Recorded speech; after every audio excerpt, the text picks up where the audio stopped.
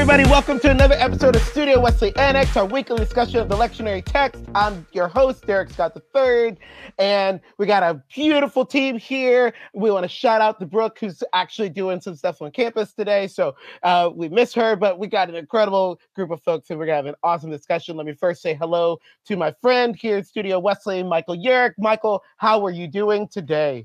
Good. I have everything bagel toast. Wait, everything bagel hummus and naan bread. That's what it is. Got those words out. It's early. It's a bit early. It's a bit early. Yeah. And I'll just let y'all know my internet's been acting so crazy today, like crazy on a level that you can't even imagine. But he's been patient. Michael's been patient with me. So awesome. Let me introduce another member of the Studio Wesley team, Sydney Buchanan. Sydney, how are you doing today? I am good. It is my first day of the weekend, so I'm thrilled, Awesome.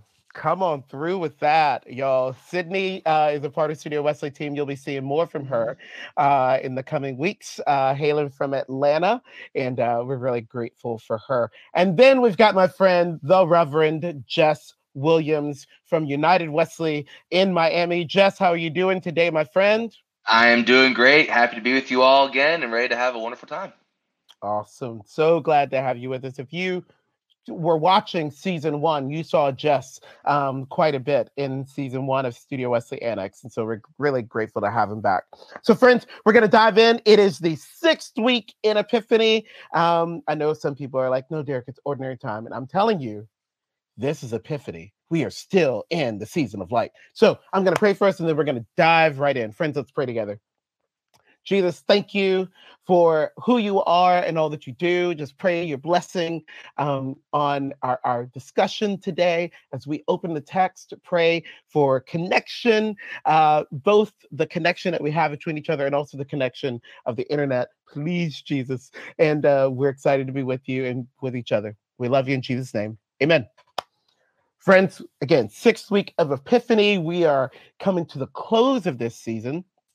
Getting really, really close to the end of the season of Epiphany. But this week we are looking at 1 Corinthians 3, Deuteronomy 30, Psalm 119, and Matthew 5, still walking through Matthew chapter 5. So Sydney's actually going to get us started with the New Testament text, 1 Corinthians 3. And so Sydney, I just invite you to take it away. Yes. You want me to read it and then give you my thoughts? Actually, if you just want to read the section that you're really paying attention to, like, that's cool. And if it's the whole thing, then it's the whole thing. Oh, absolutely.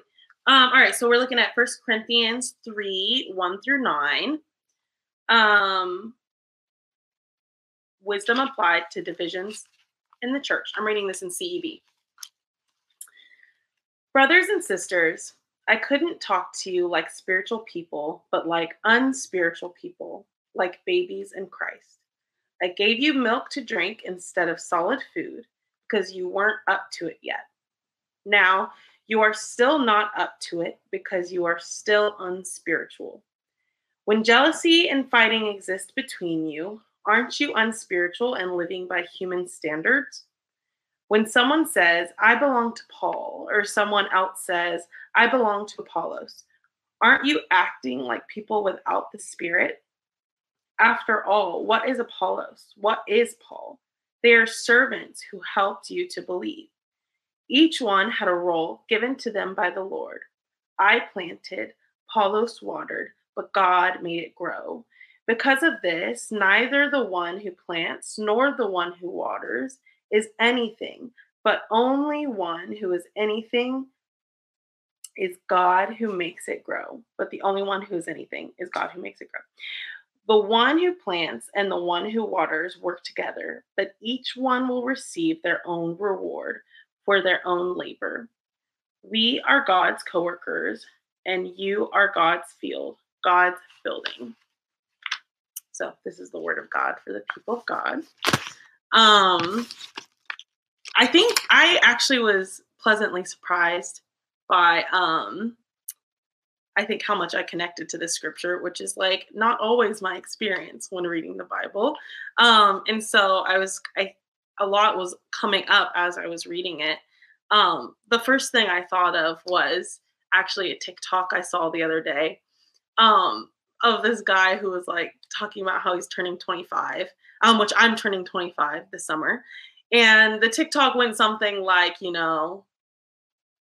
afraid of turning 25, but then remembering that means you're only going to be a 5-year-old adult. And so the idea that like, yeah, I'm turning 25, but like I'm still a baby in the grand scheme of things of like adulthood and maturity. And so I think in light of that, like TikTok that I think made me laugh, this actually scripture brought me a lot of in a way like relief, and like was very reassuring and calming for me, because I think at times it's quite good to remember that we are children, we're babies in our spiritual journeys, and that's okay. I don't think there's anything necessarily wrong with that. I think that we just have to acknowledge that, acknowledge where we're at, and be open to growth, be open to the seeds that people are planting in our lives.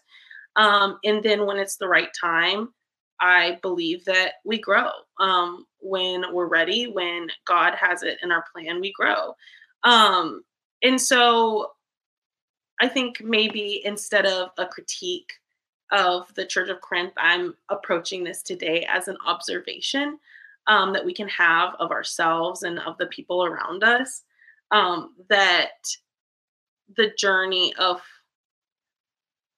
self-actualization and becoming the kingdom is something that it takes time.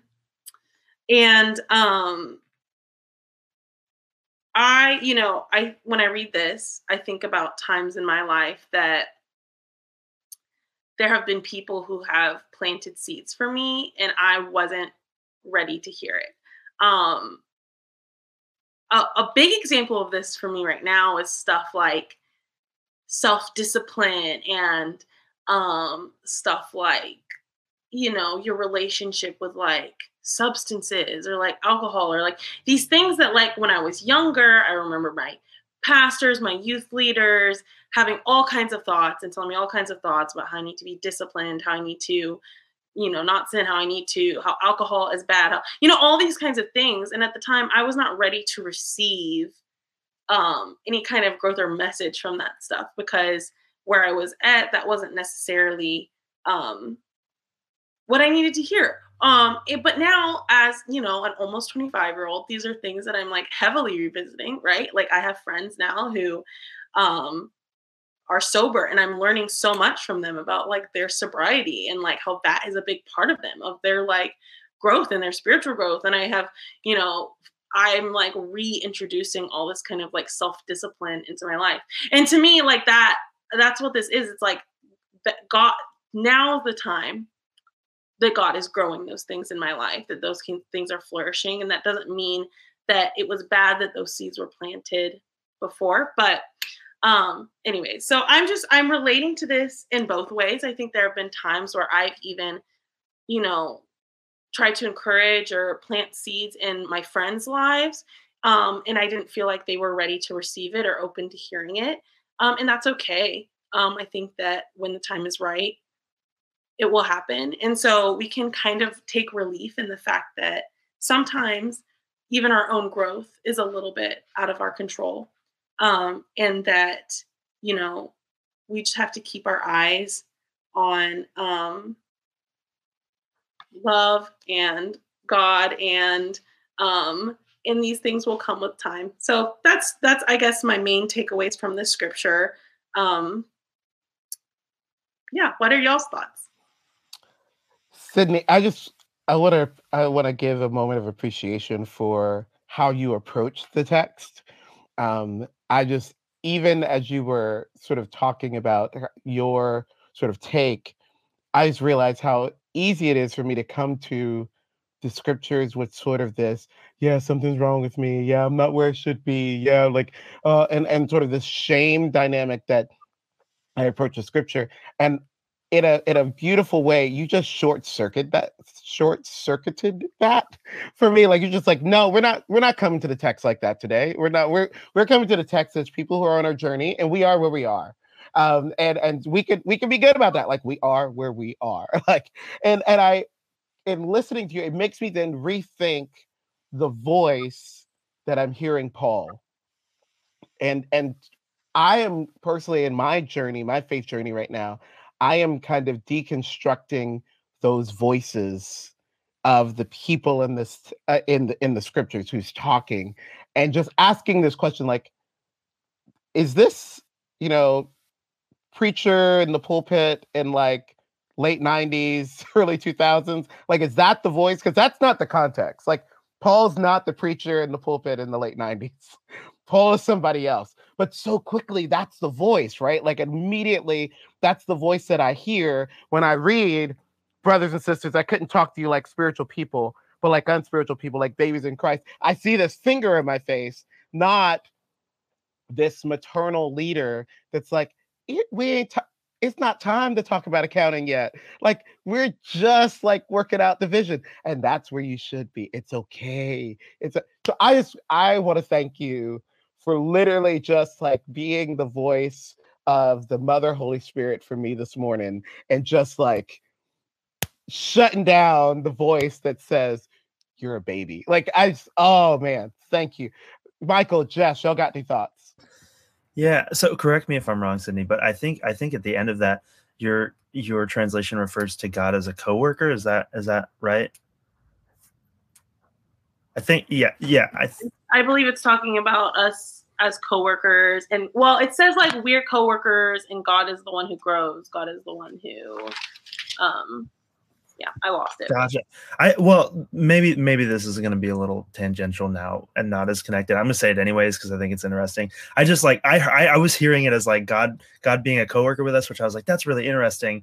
Like, just in relation to, like, I'm picturing it's one way to like learn from your boss how to do the job, and like, you know, you hear the guidelines and that's it. But when you like train underneath a coworker or like with a coworker, there's like a gentler aspect, at least in my history, where like you get the patience of the growth, you get like a more hands-on training, you get like the background experience. They listen to your like struggles, they listen to your like frustrations and everything, and that's how they help you grow.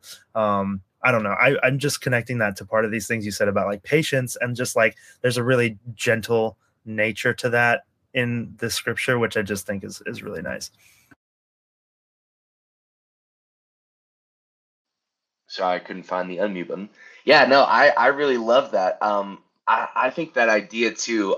You mentioned, people going through sobriety, and I have permission, I think, to say this, but my brother is someone who's been going through sobriety for a long time, and I constantly find this idea, and for me, it's really shaped how I've done my faith journey, which is this idea of not being defined by what you've gone through or who you've been, but letting that be like the beautiful soil through which like your own flowers is growing.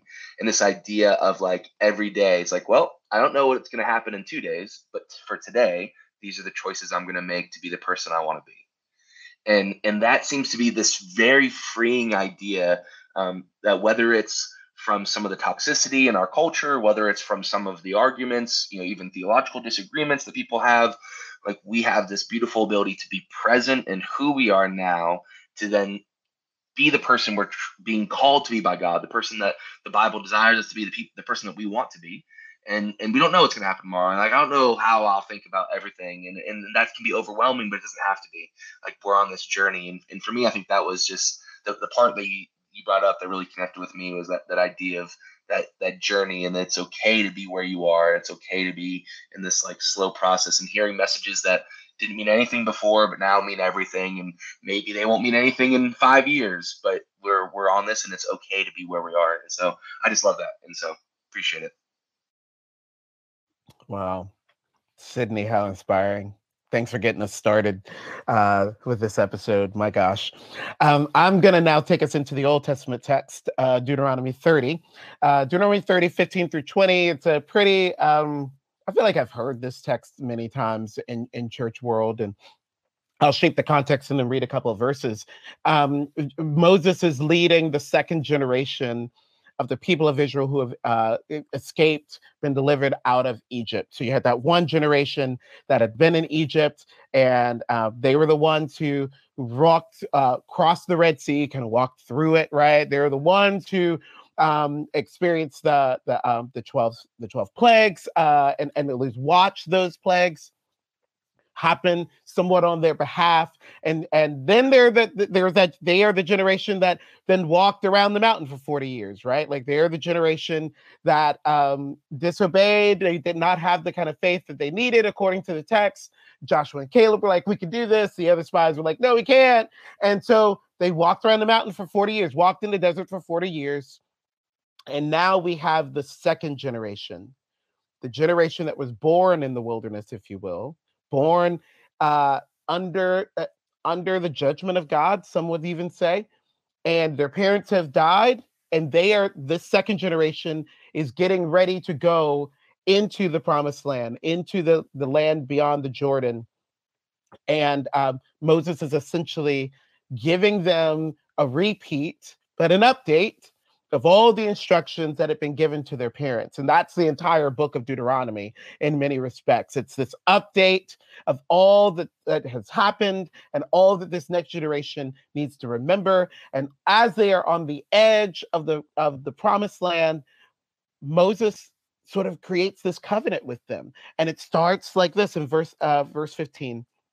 Look here, today I've set before you life and what's good versus death and what's wrong. If you obey the Lord your God's commandments that I'm commanding you right now by loving the Lord your God, by walking in his ways and by keeping his commandments, his regulations, and his case laws, then you will live and thrive, and the Lord your God will bless you in the land that you are entering to possess. But if your heart turns away and you refuse to listen and so are misled, worshiping other gods and serving them, I'm telling you right now that you will definitely die. You will not prolong your life on the fertile land that you're crossing the Jordan to enter and possess. He goes on to say these same things over and over again, essentially like, stay with God. It's going to go good with you in the new land. If you walk away from God, it's not going to go good with you. That's the context. And I just want to set that out there. One interesting thing about it is that in usually covenant making, and this is a bit of a covenant, in usually covenant making, there's usually a third party, someone that can sort of sit between the two and sort of say, like, I saw this and I'm going to acknowledge, I'm going to witness to it. And if something goes wrong, they can come back to me and they can be like, hey, is that what we really heard? And so the two parties, in a sense, are the second generation of God's people, Israel, and God, Yahweh, God's self. So then who's the third party? And Moses is not making himself the third party because he won't be around. So who's the third party? The third party is heaven and earth, the earth and the sky. It is like the actual creation is the witness to what is happening here, this covenant that's being made between Yahweh and Yahweh's people. I'm not going to dive deep into that, but that says a whole lot to me about how we think about creation. If Moses is like, the creation is actually the witness between us. But I got to be honest, I got a couple issues with this passage. I want to put them on the table, and then I want to talk about the invitation that I think it offers. So the issue I have is this: the binary. I have an issue with this binary of life and death, with God, not with God. And the issue is that it's just not real. And I just want to name it. Like, it is, I think it is easy for Moses to sort of say, I have set before you life and death. I have set before you blessing and cursing. I think that that's easy for Moses to say. But in real time, like in real life, I don't know about you, and I just want to name it. There are things that are life-giving that feel like hell to me. And there are things that are apparently to my death that are like, but that was so fun. Oh my God, it was so fun. And like, I know that there's some people out there who's like, sin feels good. It's like, yeah, sometimes like vegetables suck. Like, can we just be honest about that? That like this binary that's presented is sometimes really complicated for many of us. And there's a mindset. It's like, actually, no, I really like things black and white. I really like that, like, this is good and this is bad. I'm happy for you. I'm really like that. That probably makes your existence a lot easier than mine. But I just want to name that this actually would have been even harder for me if I had been standing there. This would have been a space. I'm like, so like, what if I've got a question? What if the people that are supposed to be good to me are actually bad to me? What if the people that I'm actually supposed to stay away from because they live a different life or have different values, what if they actually become safe for me? And I want to remind us that this is a word that is given before things happen. Pause. Yes, it was written after the things happened, and that's another conversation. But I just want to stay in context on the timeline, okay? Unpause. This was written before the things happened. It is often quite easy to unpack and sort of binary the choices before we get down the road. And so much of maturity is recognizing that life is actually not that simple. And Yahweh's people, the second generation, that is what they're going to face. They're going to face the fact that some of the things that seem like they're good aren't good. And some of the things that seem like they're death are actually going to lead to a weird kind of life. And I put that on the table and just remind us like, this sounds really good. This covenant sounds really simple. It's not. And I don't even think it's meant to be. It's a part of a larger conversation which leads to the invitation. The invitation, I think, is they're about to head into a new phase, a new season, a new era. That era is going to be really hard. This next season, it's not like it's gonna walking into the new space, walking across the Jordan. It's gonna just be like, oh, this is amazing. No, friends, this is gonna hurt, and we're gonna need to have some memories, like this one memory that reminds us, okay, there is a way that leads to life and there's a way that leads to death. And we need to be discerning about, even though it's not a binary, even though it's going to be super complicated, we need to be discerning about the choices that we make and take responsibility for that. We can't just push it all on Yahweh. We can't just like, it must be somebody, it's our parents. No, no, no, no, no, no, no, no. Where you're headed, you have choices. And yes, the choices are complicated. There are binaries are not really helpful. But this memory that the people of Israel are going to have is that we do have a choice in each of these moments. And that's where we're about to go. We are about to go into the land where we have to make choices. Okay, so that's my thought. Love the covenant, love the section, love the history, issue with the binary, but we're growing up. We're going into maturity where we get to make some choices and we have this memory that will help us in those choices. Okay, friends, make sense of all the stuff that I just said. Thank you. I don't know if I'm going to make sense of it. I may make it more complicated. I just in hearing everything you talk, it's hard for me to not picture like the second generation that grows up in the wilderness or whatever, and how they're in that group naturally. At least in my opinion, there would be a section of people that are like, is this even real? Like, are we ever actually going to find anything good? Like, I grew up in this, like, my parents talked about it. I don't have the hope they did because this is all I've ever known, right? And then it makes Moses's binary feel like the older person just being like, well, you're either going to live or you're going to die. Like, that's it. So pick one, you know? And that makes it a lot harder for me to like, I don't know. That's all I'm adding to the conversation. I have no like positive spin on the end of it. I'm just like, that's what I hear in it now. And that's it.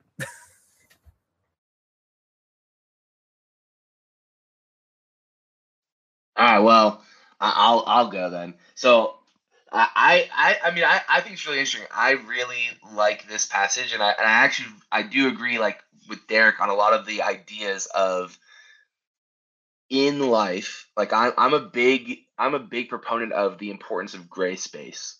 And I've been surrounded most of my life by a lot of very black and white people. But then I do come into a lot of people who are way more like even more colorful than me. So then I feel like I'm the black and white person at times, and it's really funny. And yeah, there is a security in thinking that everything's black and white that is not real. But and I've come to my sense, and I think that at least in my life now, this idea is not that it's necessarily black and white, like this binary that seems laid out. I guess this is my way of coping with this, like my own like exegesis to make it like, yeah, just cool with this, is more of like the end game has these options of life versus death, but the paths we take to them are incredibly nuanced and alleviated and spacing, and that's okay. And of course, like, for if any of my students, people who know me in real life know this, is that this passage is also like, I have a tattoo on my arm down here that I can't show off right now because I wore a sleeve shirt and didn't read the Deuteronomy text ahead of time because I was super well prepared. But my tattoo is based off of this idea. I have the tree of life that becomes a black mamba snake that wraps my arm, and the idea is the idea of life and death. And when I was praying about if I wanted to go into ministry, if I was called into it, I kept having this dream of this image of a snake and a tree fighting each other, and it was, choose life was the phrase that what I would hear. And so this idea of like, in the moments we live in. So for me, I have the snake and the tree kind of mixing together. The scales and the bark at one point are like, you can't tell which one's which. And for me, that's the moment we get to live in with each breath.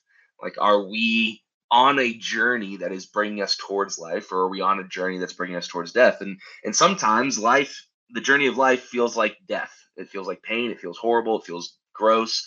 And sometimes the journey of death feels really great, and we don't even realize it. Like, I know that that's what I've done before. I've been in relationships with people that felt great and turned out to be very not life-giving, right? And so I think part of the beauty of life is that process of discernment of how do we establish that it's not so black and white, it's not so easy, it's not just do this, don't do this, but it really is this partnering with the Holy Spirit to become aware of who we are so that we can be on a journey that is bringing life, not just for ourselves, but for everyone around us and for the world, right? Like, that's the fullness of Christian maturity, is that it's not just about me and my individual journey with God. It's about partnering with my people who believe or don't believe the same way as me, who look or don't look the same way as me, and for the whole world around us to be on this gray journey of life. And so, yeah, I think that's really important to acknowledge that like, it's not a binary, it's not simple, and sometimes it does feel like an old man just yelling at us because he's about to die and he doesn't care. But I think there's real beauty there in the idea of it is a journey of life and death. And it's not as intense as that sounds to us sometimes, but it's more of just the beauty of the fact that every choice we make matters to some degree. And every choice also doesn't have ultimate consequence that's going to ruin everything. Like, there's this beautiful path that we get to walk just like the Israelites did. So yeah, that's what I got.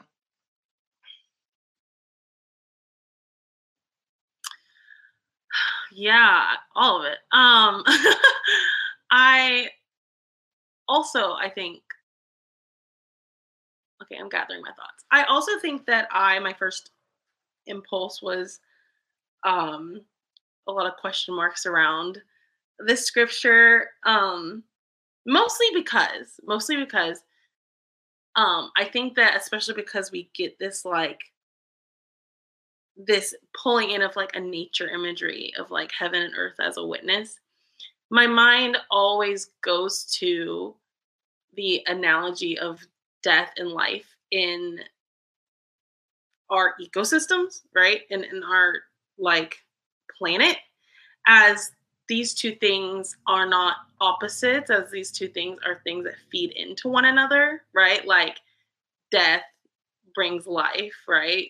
We fertilize the soil, and then it gives me life. And so, like, when I think of this, I don't think of this as a binary. I think of this almost as like a cyclical when I tend to think of like death and life.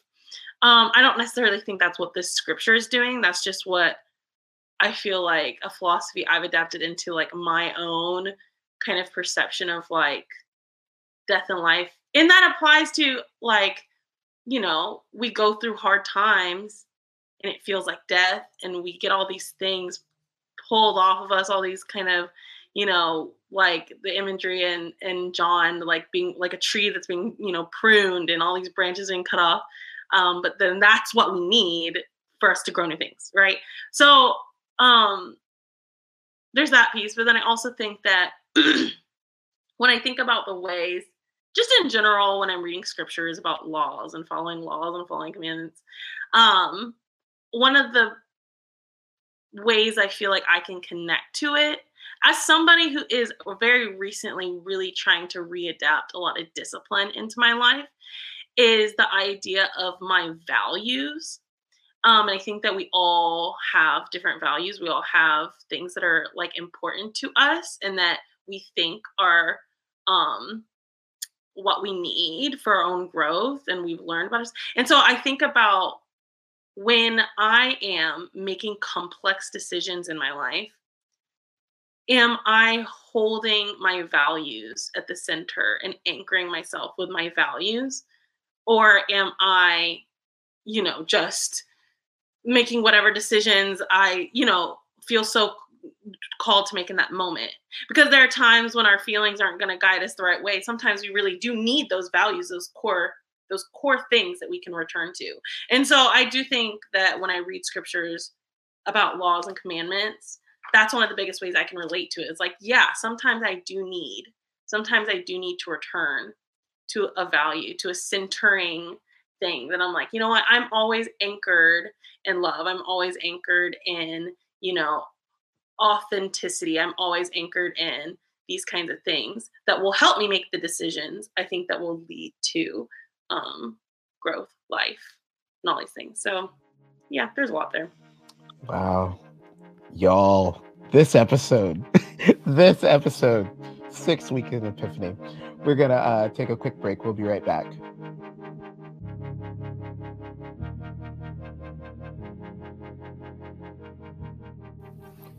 Hi friends! If we haven't met, my name is Allison and I'm here to talk to you about one of the resources that we have to offer at the Wellness Project.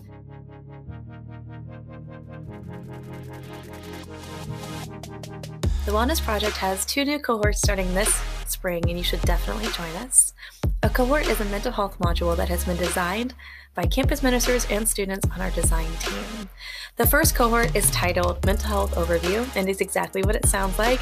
There are 8 sessions total and each session covers a different topic on mental health and wellness to give you a general overview of what those topics are.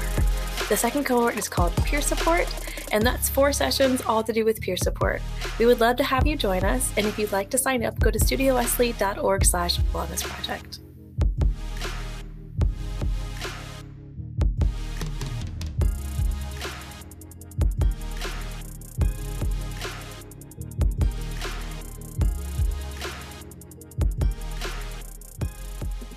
And we're back. And really excited about this episode. I'm already getting so much out of it. We're only halfway through, and it's really, really good. So I'm going to go ahead and kick it over to Michael, and he's going to talk to us about the Psalm text. Take it away, Michael. Hello. Okay, so I'm doing Psalm 119, the first chunk, verses 1 through 8. Before I start, I just have to say these fun facts because I found them out and I thought they were fun. This is Psalms 119 is an acrostic poem, which we might remember as those poems in elementary school where we wrote our name and then wrote sentences for each letter in our name. That's the type of acrostic poem. This is a different type of acrostic poem. Doesn't matter. It's just a fun fact. Because of that, Psalms 119 is divided into 22 stanzas, one for each character of the Hebrew alphabet. And this is the first stanza, for the first letter. This psalm, the whole psalm, is like a praise for the teachings of God. So praising God for not only all that he's given us, but also for kind of giving us a guide or guiding us on how to live with all that he gave us, is my understanding. So this first chunk is kind of what I would call the setup for that, maybe. And when I say praise, I feel like it's a very tactful praise, like I don't know, college level persuasion. So before I go there, I just talking about my relationship with rules in the Bible, because I do think this is talking about God's commands, God's set of rules, or a guidebook, as you will.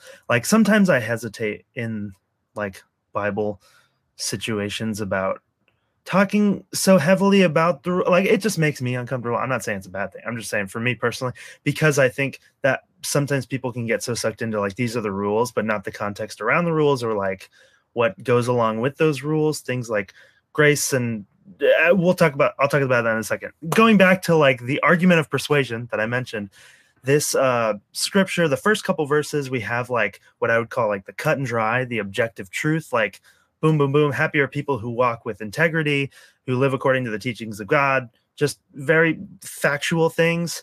And then the second part of this like persuasion is like God's perspective, like what God has done. God gave us these rules and was very careful about, or wanting us to keep them like very intact. And the final part of it, which I'm going to be talking about a little bit, is the personal experience of the person who wrote this psalm, which starts off, I'm going to read these couple verses. It says, "Oh, that every part of my life would remain in line with what you require. Then I would feel no shame when I fix my eyes upon your commands. With a pure heart, I will give thanks to you when I hear about your just and fair rulings. I will live within your limits. Do not abandon me completely." And this is the part that I like, just really like a lot. So the first part, how I wish my ways were strong when it comes to keeping your statutes. We don't wish for things if we think that we have them, right? So the writer's, in my opinion, saying like, although I have all this great information about how good it is to follow you and following your rules and stuff, I also recognize that all of that is easier said than done. And I wish I was stronger when it came to like keeping those rules myself. And then in verse 6, if I was better about keeping your rules and your word, I probably wouldn't be ashamed when I look over your commandments. There's like now this recognition of fault and imperfection for me that I think connects this logical side that this writer has to like the emotional side of this thing.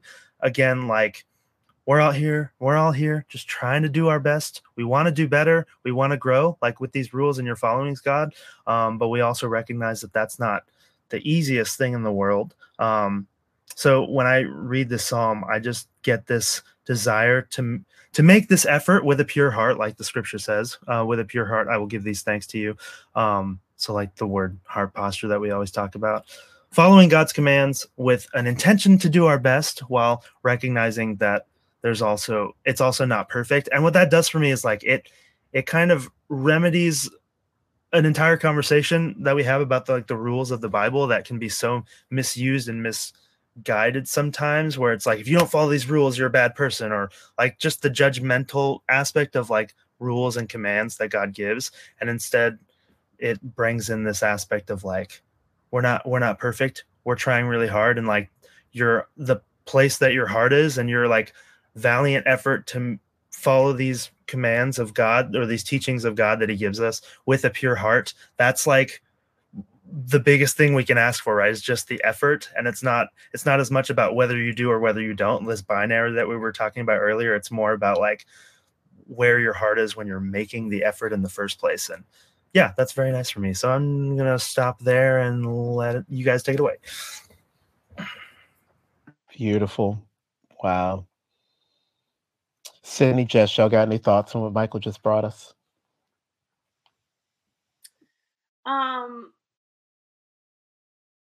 Yeah, I really like that approach to the scripture. I think that I often approach Psalms like to like relate to like an internal experience, you know? And I think that moment where it's like, I wish I were in my translation, it's like, I wish my ways were strong when it comes to keeping your statutes, then I wouldn't be ashamed. Is like so real. It's like a really real experience when approaching the Bible. And sometimes that shame can keep you away from the Bible, you know, like if you want to avoid that feeling of like, you know, being reminded of all the things that you've done wrong. So yeah, just that it's we're not coming at it expecting ourselves to like be perfect, you know?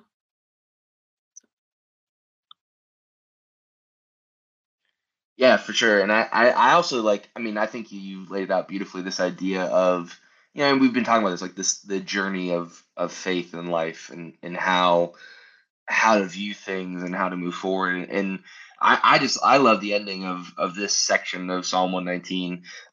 Like when he says like, I will observe your statutes, but do not utterly forsake me. Like it almost is this idea of like, all right, God, like, listen, I'm doing my best to do what you want me to do. Like, don't screw me over, which is like, not how we're supposed to talk in church or how people talk about, but like the Psalms is like the place where it's like, no, like people have real emotions, and it's good for us to be like, God, I don't fully understand why this is what I'm supposed to do, but it feels like it's the right thing, and I'm gonna do it. Like, don't bring me to shame. Like, be with me. Like, help me out, and like that's okay. And it's okay to also be like, I don't know why this makes sense, or and so we have these psalms, these beautiful poems that really allow us to accept the fact that we are human creatures with human emotions who make human decisions, and that God is okay with that too. Like God made us that way. And so it's not about being intense about having everything to be perfect or about falling into line. It's about being honest in this relationship we have with God. And what does that look like, and how do we move forward? And so I think you brought that out really beautifully, Mike. So thanks. I'm just going to echo what Sydney and Jess said. I loved the voice, and I don't know why I'm so paying attention to these voices today, but I love the voice that you brought to this psalm. And I almost like I had this moment when you were talking. I was like, oh my gosh, that's David. Like that's that's the heart of David right there. Like that is speaking this desire to, and I guess for me, it's almost like sometimes the voice for me is a person who's already figured this out. So they're reading it. It's like, I hope you're hearing this. Like, I got it. Did you get it? But the way you read it, Mike, and the way you approach it is like, gosh, if I could really keep your commandments, I wouldn't be ashamed. Like, I mean, it was so real. So I just really appreciate it. So good and so deep. Oh, lovely. Y'all, we're getting close to landing this plane. So Jess is going to bring us a reflection on Matthew chapter 5 as we continue to walk through it. So take it away, my friend. All right. Yeah. So Matthew chapter 5. I'm sure if you have not been following along, then Matthew chapter 5 is the first chapter, which is a important section of the New Testament called the Sermon on the Mount. And one of the things that I love about this whole section is that at least in how I see this, Matthew is essentially taking all of like the important things that Jesus said that people have heard about, that he's like preached on, things that are important for daily life, and he's put them all in one place in the Gospel of Matthew. Whereas in Luke and other places, they're spread out. There's certain aspects here, and they're moved around. And Matthew has it all set up in one place. Like, hey, if you want to know what Jesus had to say about certain important things in our time, here they are. And so the section today, Matthew 5:21 through like 37, is about three big topics. And it's about anger, right? Or how do we deal with, the basically just the anger, the murder, these different issues, adultery and divorce. So we don't have, the time, and I'm definitely not going to preach to you about all these things. And so instead, as I was reading through these, one of the things that I think is really kind of cool that hits me is this idea I've always talked about, which is if we want to take the Bible serious in the fact that God says that he wants to be like a good parent, right? Not like a human parent, not someone who is swung by emotions. And there's all kinds of texts in the Bible that make this, a little hard, but this idea of God is a good parent. And then I give myself this thought, like when good parents seem to be the most angry, or seem to be the most strict, tends to be on the things that like they really care about our well-being in. And so I didn't say that well, but the idea is this, like, if you are a kid, like when I was a young kid, I used to go play ball with my friends. When those balls would go out into the street, my dad out of nowhere would just scream at me and be like, "Don't let the ball go in the street." And I used to always think he was just mad at me, right? But the idea now, as I got older, is like, no, like my dad was afraid and didn't want me to come to harm. And so as I read through these texts, like, sometimes there's very intense language here, and we see these things of like, basically in the anger section, he says, "Hey, you've heard it said not to murder. But I tell you, like, if you even call someone a fool, right, raka in this Hebrew, or this idea of calling someone like good for nothing, an idiot, someone who can't even like make decisions for anyone, then you are like susceptible to the hell of fire, right, in this Gehenna." And it seems so intense, and it's like, wow, like that that seems like there's no room for grace. There's no room for any mistakes. And it's like, why is God so intense? But the reality, right, is as we dive through these stories, is it's not that God is in here like, hey, if you just mess up one time, it's over, you're done. Right? That's not the story of the scripture. But instead, the idea is like, hey, like the beautiful idea of life is for us to figure out ways to live and move, not just for ourselves, but for everyone around us. Right. And it's like what I said earlier about this idea of Christian maturity is like, it's not just about my selfish relationship with God, but it's about how can I find and make choices that not only bring me life, but bring life to the people around me, regardless of our agreements, our disagreements, like our religious backgrounds, these different things. Like this is the image that God puts us to. And so what does that look like? Well, it looks like going around and not calling other people idiots for beliefs that we disagree with. It looks like going to your brother when you have issues and working them out instead of just getting passive aggressive or angry behind people's backs. It looks like when we make vows, we make commitments, that we stay committed to those things as best we can, right? And there's all kinds of, like we talked about earlier, it's not black and white, right? There's shades of gray on these paths of life and paths of death. But the idea behind God's words here, for me at least, is this idea of how do we journey in ways that are bringing life to ourselves and to those around us? How are we dealing with the man in the mirror, the woman in the mirror, or whatever you identify as, right? To be people who do not just out of anger cause harm to the people around us. How do we control some of our urges to protect the people that we've been committed to, whether that's in marriages and relationships or even just in friendships, right? How often we mess that up. And this whole concept behind God's words for divorce and for adultery and for anger can sometimes seem very intense, especially to a lot of us today in the modern world. But I think if I can challenge all of us, and I challenge myself to this, is how do we see God's heart in these stories? Is God's heart just for us to be robots that he controls? Or is it truly for us to find a way of life that is worth living for the good of not only ourselves, but for those around us? So yeah, so for me, that's what it is. And this idea of not calling my brother a fool is something that I'm definitely struggling and trying to live into. How can I give people who I disagree with and people I'm in arguments with, not let my anger come out towards them, but truly try to be a person who is bringing love, grace, reconciliation, maybe not directly to them if it's too toxic, but at least so that my heart is not being compressed by that anger. So that's what it got into me, but I'd love to hear what everyone else has to say. Wow. Thanks for that, Jess. Super profound. Sydney, Michael, you got any thoughts on what Jess brought us? Yeah, thank you, Jess. I love this kind of like, you keep pulling us back to this idea of like bringing life. And I think that I love too the way you were discussing like not only bringing life to others, but to ourselves.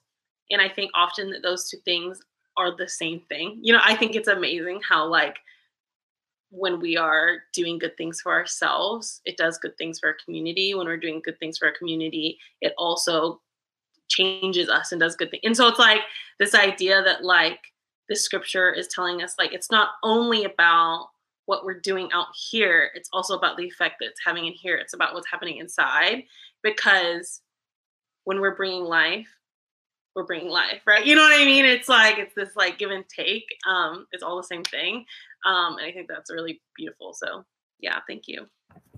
To kind of come off of that too, and Jess, you said this for a very, very quick second, but I heard it, and now I'm thinking about it. Is just that like how do you do that for people where it may be toxic on yourself, like where it has these negative ramifications for yourself? And I think what Sydney just said and what you were sharing is that answer, right? Like sometimes you do have to take care of yourself in order to help those people that maybe you can't have contact with because it's a negative reflection for yourself. So anyways, that probably wasn't the most eloquently worded, but I think we're all there.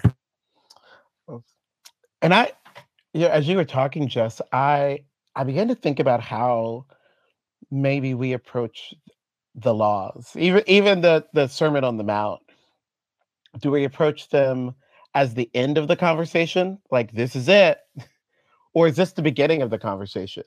And it seems that like the how do I say this? The approach that Jesus is pushing back against are those who are like, this is it.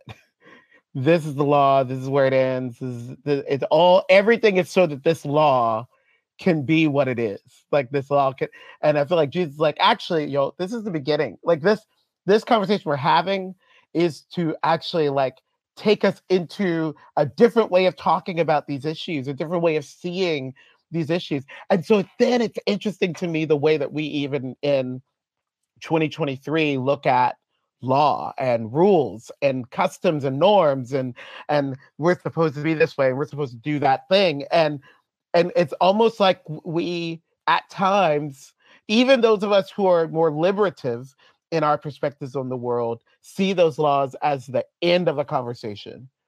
Well, this is our rights, and so we're just shutting this whole conversation down. It's like, I wonder what it looks like for these ideas to, because we believe that everyone has human dignity, because we believe that a woman should have the right to her own body, because we want to see that all people are able to live incredible lives regardless of their ability. Like, instead of the shutting down conversation using the law, how does the law open up the conversation?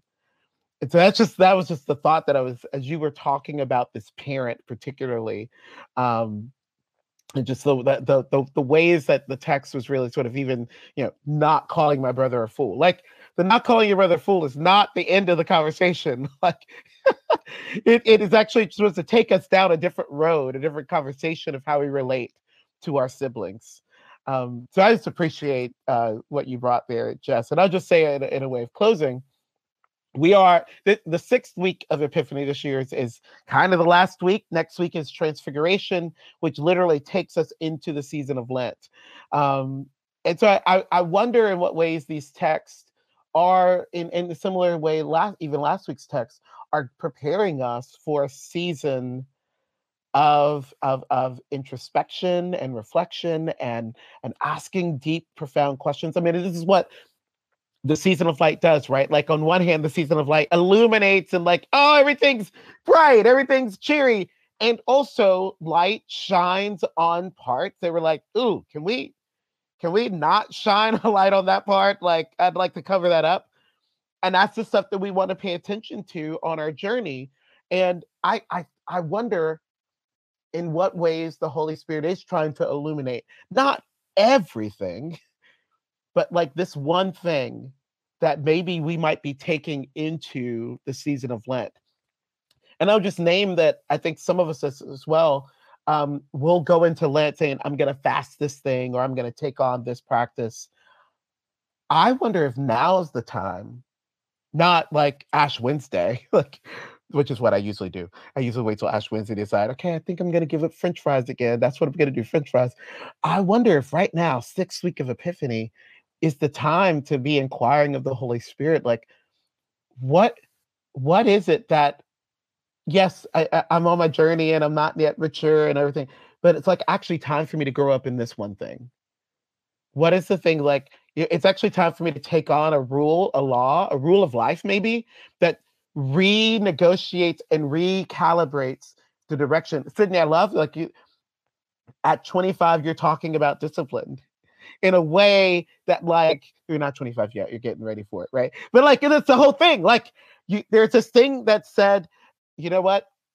Now's the time to talk about this. Now's the time to think about this particular part of my life. And so I just invite those who are watching, listening, that maybe these scriptures really are like trying to take us on this journey. It's been a beautiful season of light. And next week, we're going to be amazed and in awe, and maybe even sort of triggered. I think the Transfiguration is a bit triggering in some respects too. Like, something's going to change next week in the way we read the text. And then we go into a new season, a new spiritual season.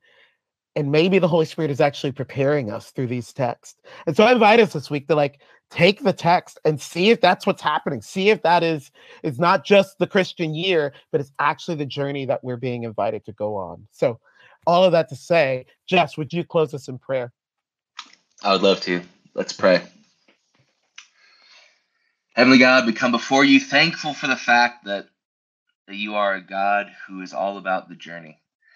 God, we thank you for these scriptures. We ask that as we continue to dwell on them, that you, Holy Spirit, would meet us in our journeying, that you would open up our eyes to see and our ears to hear, help us to gain wisdom, not just for our own edification, God, but for truly the life worth living for us and for those around us. God, we pray that we feel your grace more abundantly each day, that we know we are loved truly and deeply, that you are with us and that we are not alone. We love you and we ask that you show us the ways that lead to life. In Jesus' name we pray. Amen. Amen. Oh man, this episode, gosh, I mean, y'all have no idea how hard it was to actually get into the episode, but I am just edified so much right now. Jess, thank you for always bringing your wisdom to the table. Sydney, oh my gosh, you are just incredibly brilliant, and I am so thankful for your voice in my life and in this episode. And Michael, always the creative, always the just intelligent take, and the heart take of the text. Just so grateful for it. Friends, thanks for joining us. We'll see you next week for another episode of Studio Wesley Annex. Be well.